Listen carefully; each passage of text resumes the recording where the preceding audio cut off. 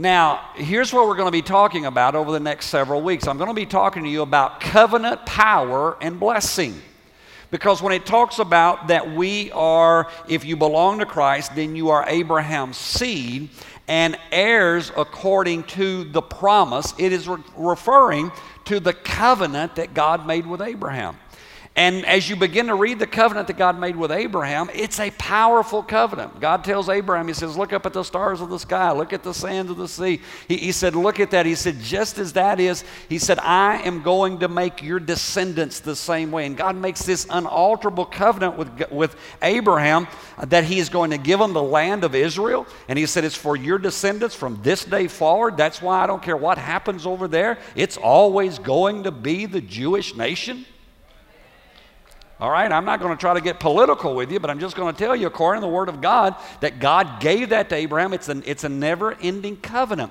And so, but then it says to us, in this passage of Galatians, he goes into that we're all children of God through faith, and we're all baptized into Christ, and he goes into that. But then it says that if we belong to Christ, then we are Abraham's seed. So that means that the blessings, the covenant that God made with Abraham are now our blessings and our covenant. In fact, the New Testament says this.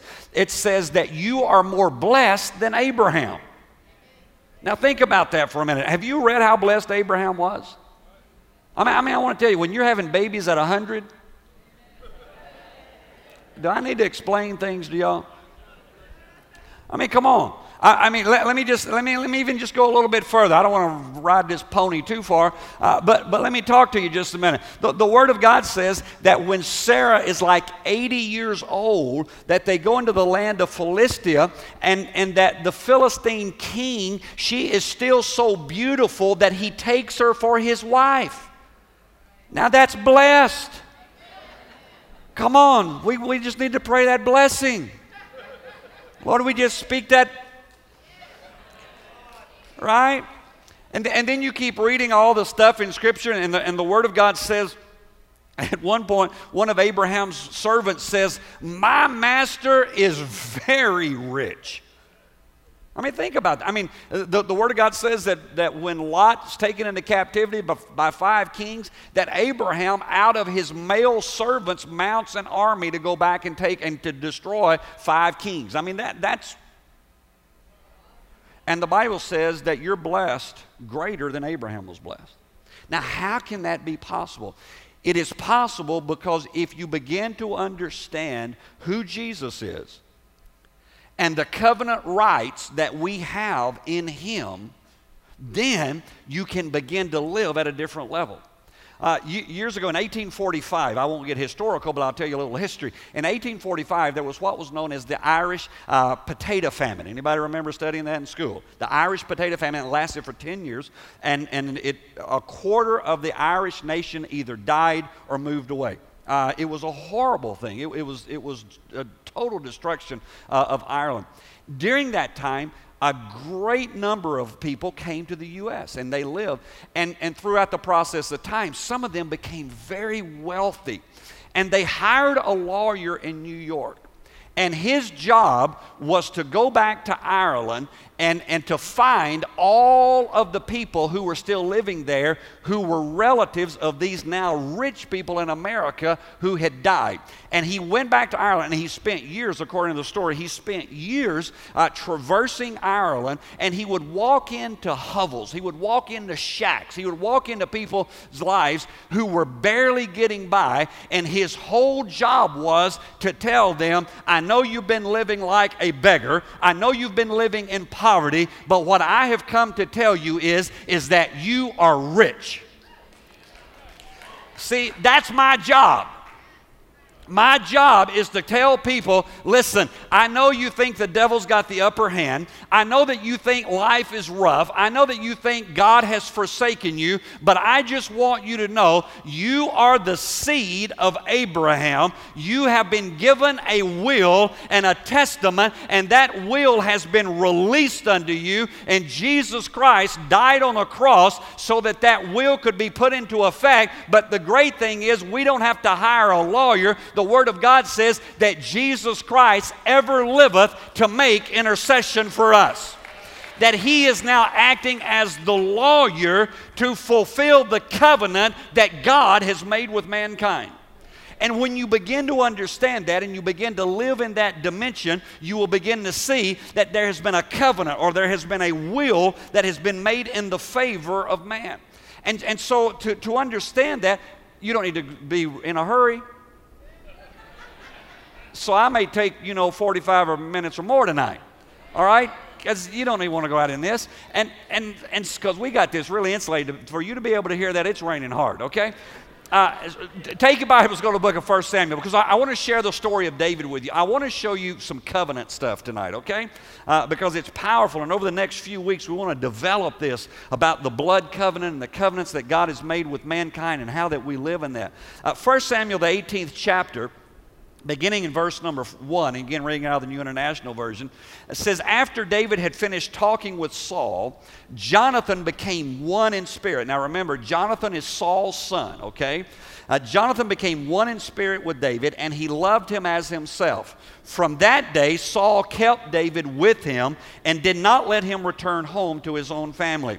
And Jonathan made a covenant with David because he loved him as himself. Now let me stop right here and say this. This is not a homosexual relationship. It's being propagated as that by liberal theology and whatever. He is just talking about coming into a brother-to-brother relationship is what he's talking about. And Jonathan made a covenant with David because he loved him as himself. Jonathan took off the robe he was wearing and gave it to David along with his tunic and even his sword and his bow and arrow and his belt. Now here's what we have, and I want to kind of break this down for us. Here's what we've got. We've got two families here. We've got David and his family, and David lives, according to Scripture, David lives to do the will of God. How many of you know that? I mean, now, did David get it all right? I mean, David was a big sinner. Doesn't that make you happy? Come on, it really should make you happy. You should go, all right, if David could go to heaven, I know I'll make it.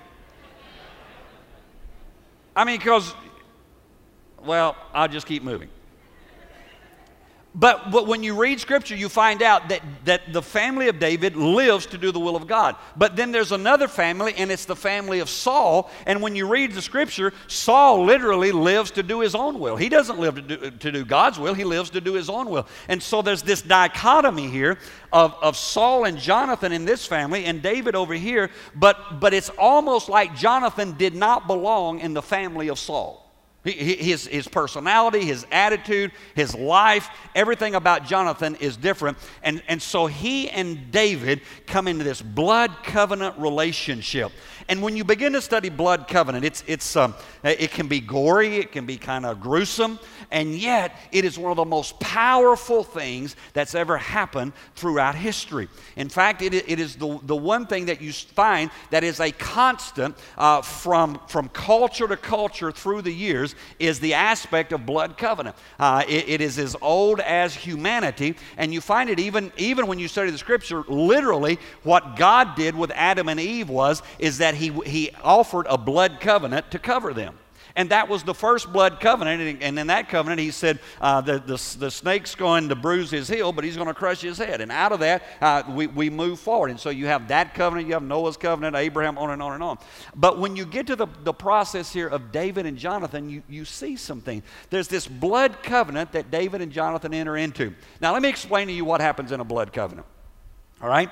What you do is that you decide you're going to go into covenant with somebody, and you get an animal. That animal may be a goat, it may be a sheep, it may be whatever. And you take that animal and you literally split that animal in two. It's in two halves. It's split right down the backbone, and it's laid side to side here and each side. And there's a path that you can walk through. Actually, what they would do, they would walk in a figure 8 between the two halves. Okay, so you got this bloody mess, and I don't mean that in a cruel sense, but that really is what it is. And so you have that, and then as they walk through the two pieces in this figure 8, there's these solemn exchanges that begins to happen, and that's what we read there when it said that Jonathan gave him his coat, he gave him his bow, he gave him his sword, he gave him all of these things. And as we look at that, in our society, it doesn't mean much, but in this society, it means everything. And when you want to understand who you are in Jesus Christ and what your privileges and rights are in God, then you have to understand blood covenant, because the cross is all about blood covenant. All right? It's not about God being mad at man and killing his only begotten Son. It is about blood covenant. It is about the covenant that God makes with man that is irreparable and it's unbreakable because God made it with himself. In fact, at one point the Bible says that when God could swear by no one greater, he swore by himself. Right? And so when you begin to look at David and Jonathan, there's this total exchange that happens. All that David has is given to Jonathan.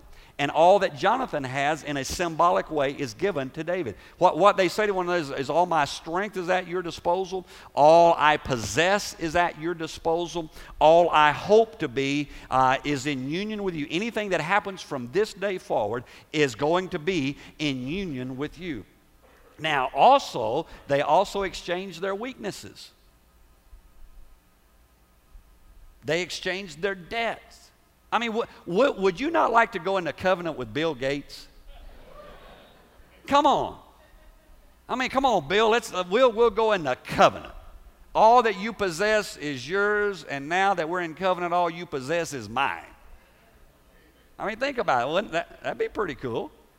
And so they exchange their weaknesses and all their debts and all their responsibilities, and all these things are given. And so I kind of want to break this down tonight, and then the next couple of weeks or so we'll build off of this and kind of move forward. But I want to kind of go through what they did at this point and kind of explain to you what happened. The first act, when you read in Scripture there, is that they exchanged the coat, they exchanged the belt, and they exchanged their weapons.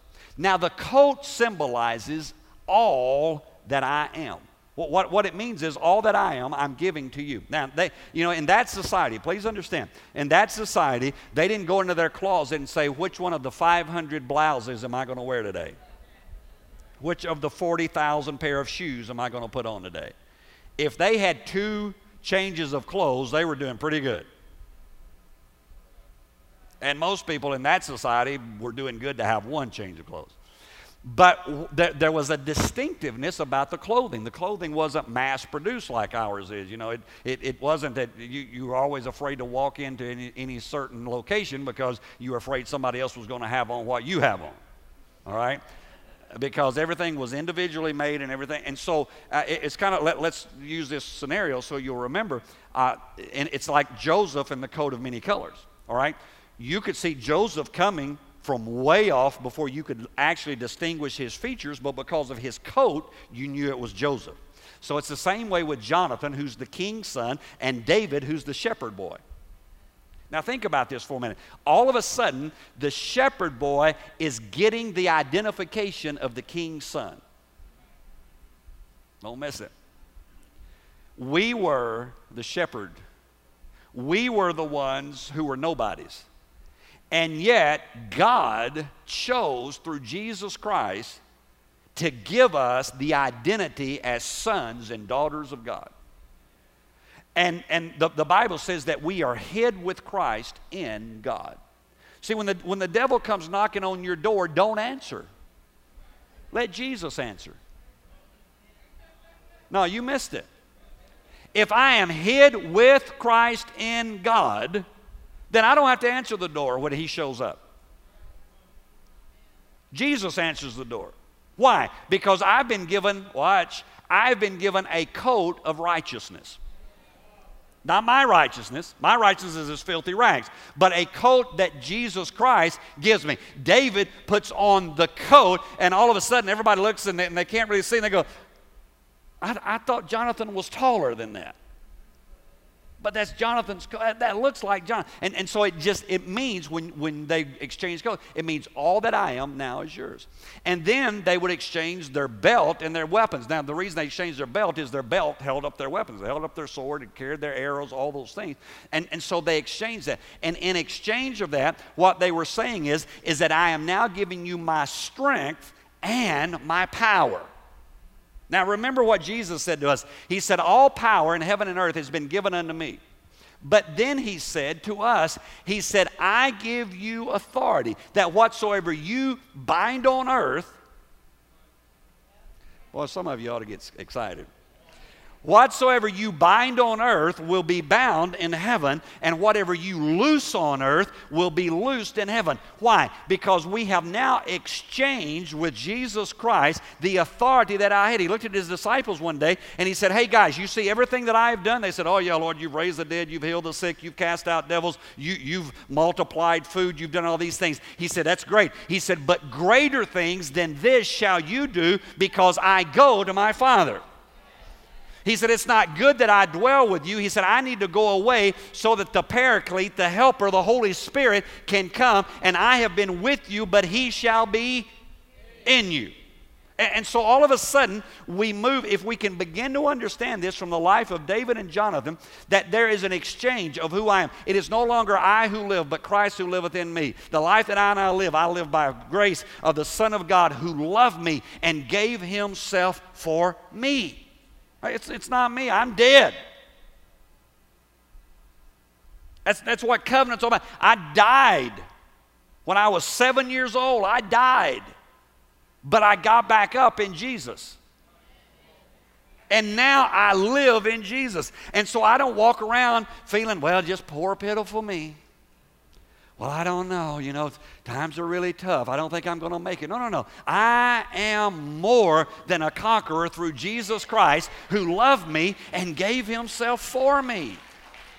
And so as you begin to understand that, you begin to live at a different level. Then secondly, there was the shedding of blood. Now, there's a shedding of blood in a couple of ways. There's a shedding of blood of the animal. And as we kind of go through this over the next few weeks, we will develop that more. But there was also a shedding of blood from the two people who were going into the covenant. And literally, it was usually a mark in the hand. They would come and they would literally make an incision. They would cut their hand, and usually they would bend down and take some ashes out of the fire, and they would put those ashes in their hand. In fact, if you study history and you study the Western handshake comes out of covenant.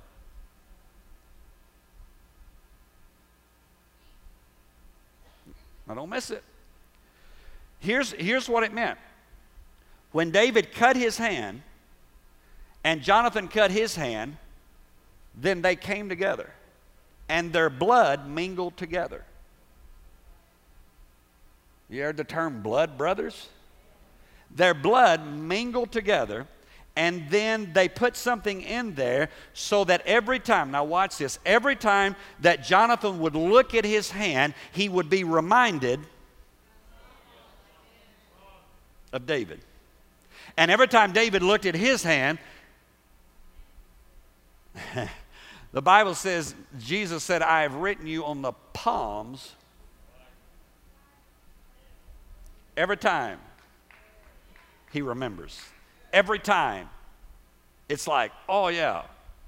Oh, and we're there. We're in covenant relationship. And so there's this whole aspect there of the process where the blood covenant comes together. Now, here's the deal about blood covenant. You can make covenants without blood, but blood covenants were supposed to be unbreakable.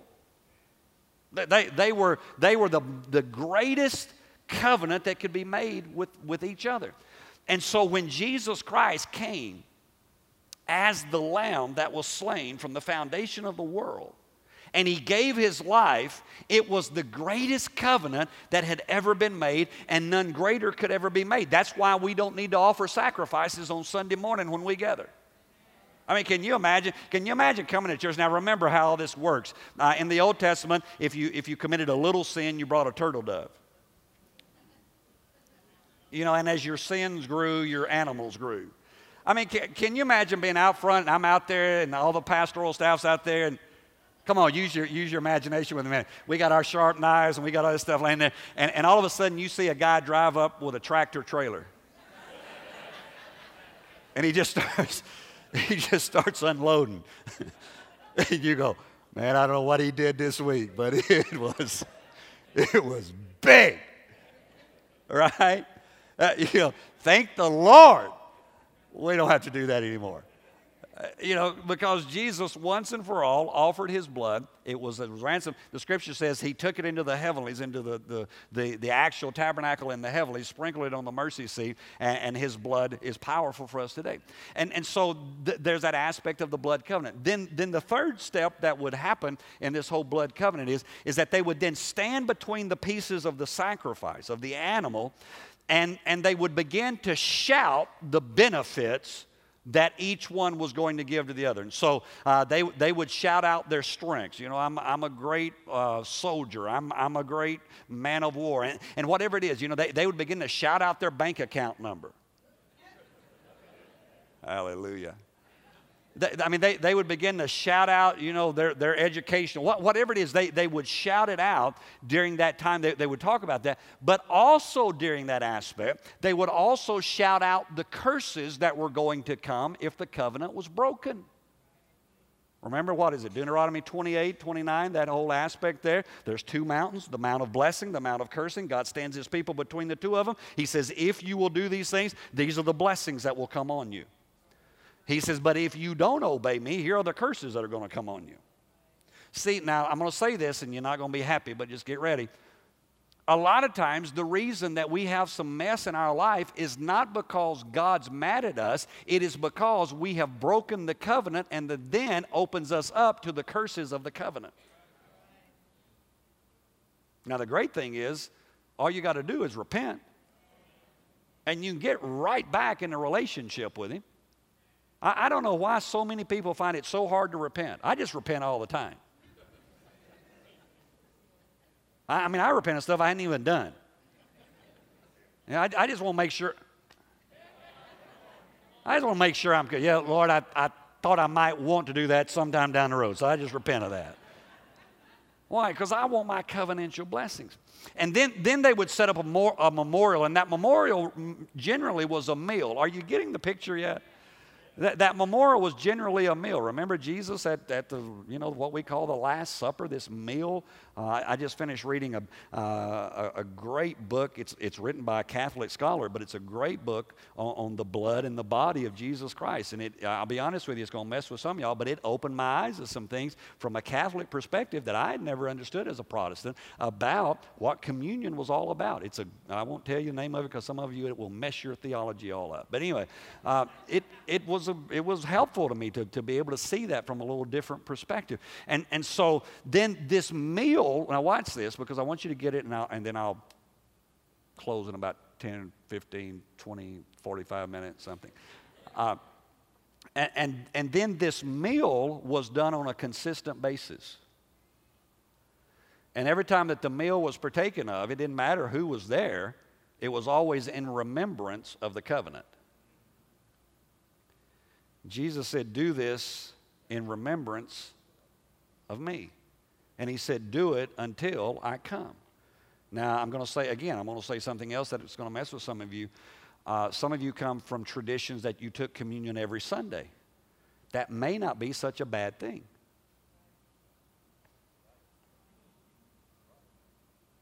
In fact, if you study some scriptural references, it seems like communion wouldn't be a bad thing to do daily.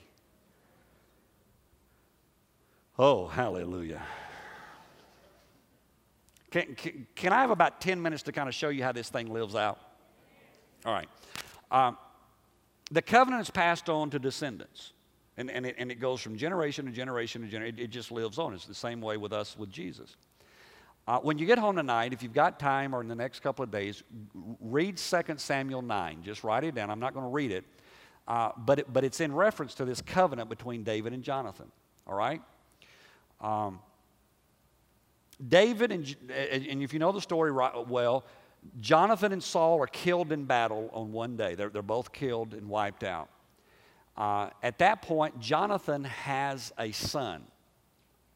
And that son's name is Mephibosheth. If you need a new baby's name, that'd be a good one. Mephibosheth, okay? If you're anybody pregnant and looking for a name, that's a good one. Mephibosheth. And so this whole, before this happens, let me just kind of back up here. You remember the story how Saul hated David. I mean, and really the reason was because David was anointed and Saul had lost his anointing. That's really what it boiled down to. It was yesterday's man and today's man in a sense. Saul was yesterday's man. He had lost the anointing. Today's man was David. Okay? And so he hates David. He's trying to kill him. And he sows this bitterness and hatred throughout his family to everybody except Jonathan. Jonathan loves David till the day he dies. But this whole thing has been sowed in the life of everybody in the family of Saul. And so when they hear that Jonathan and Saul are dead, the nursemaid grabs this little boy, whose name is Mephibosheth, who is Jonathan's son, grabs him up and begins to run out of the house with him because she knows what's going to happen next is David's coming to the throne and he's going to kill everybody that's in Saul's lineage. That's just what you did in that day. Anybody from the last one, you wiped them out because you didn't want them coming up. And so as she is running, the scripture says as she is running, she falls, and she falls on top of this little boy, and she cripples him for life. And they go to a place, and the name of this place is Lo-debar, L-O-D-I-B-A-R, Lo-debar. Lo-debar just means a desert place. And so they go to Lo-debar, and actually Mephibosheth grows up in Lo-debar. He grows up basically as a rebel and a terrorist against David. Everything he knows about David is hate. He hates, but because David represents the new kingdom, David represents the law, David represents everything that he is against. And the Word of God says that one day after David kind of solidifies his kingdom, the Scriptures, and we don't know what happened. I'm going to kind of tell it the way I want to, okay? I'm preaching, I'm going to do it the way I want to. I think one day David looks down and he sees that mark in his hand. And he's reminded of his covenant. And the scripture says he turns to his servants and he says, is there anyone of the house of Jonathan that I may be kind to?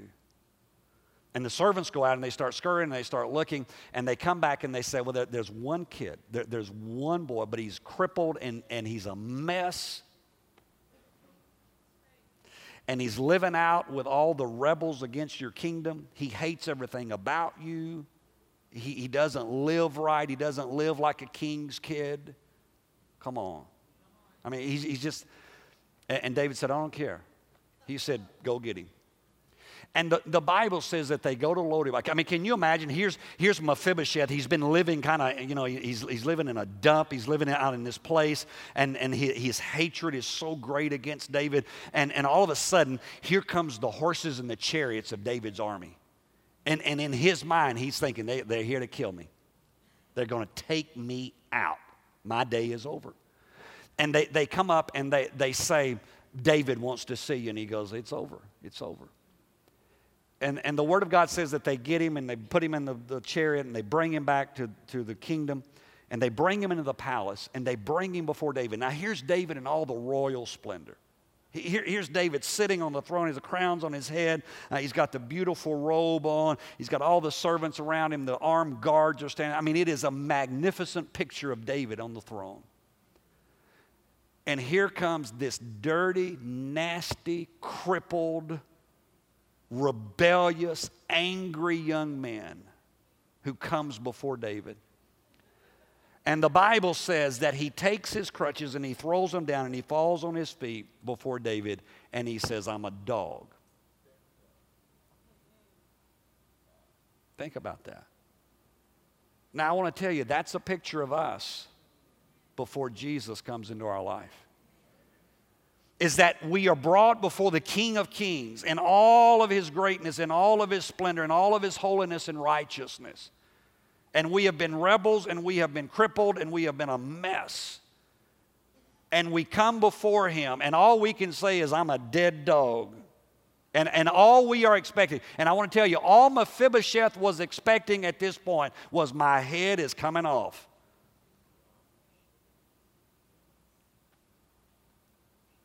Here's what David said.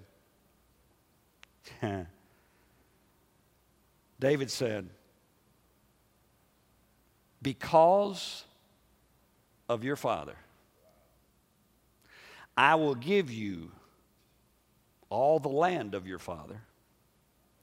You will live in my palace from this day forward. You will eat at my table, And every bit of the money that your family had, I am restoring it back to you. I'm giving it back to you. Now I want to tell you, I know from reading Scripture, and some of you who have developed this and have read it know that even down the road after Mephibosheth comes into the palace, he even winds up in rebellion, and there has to be a restoration. It's wonderful, thank God there is. I mean, that's such a wonderful picture. Well, we don't have time for that.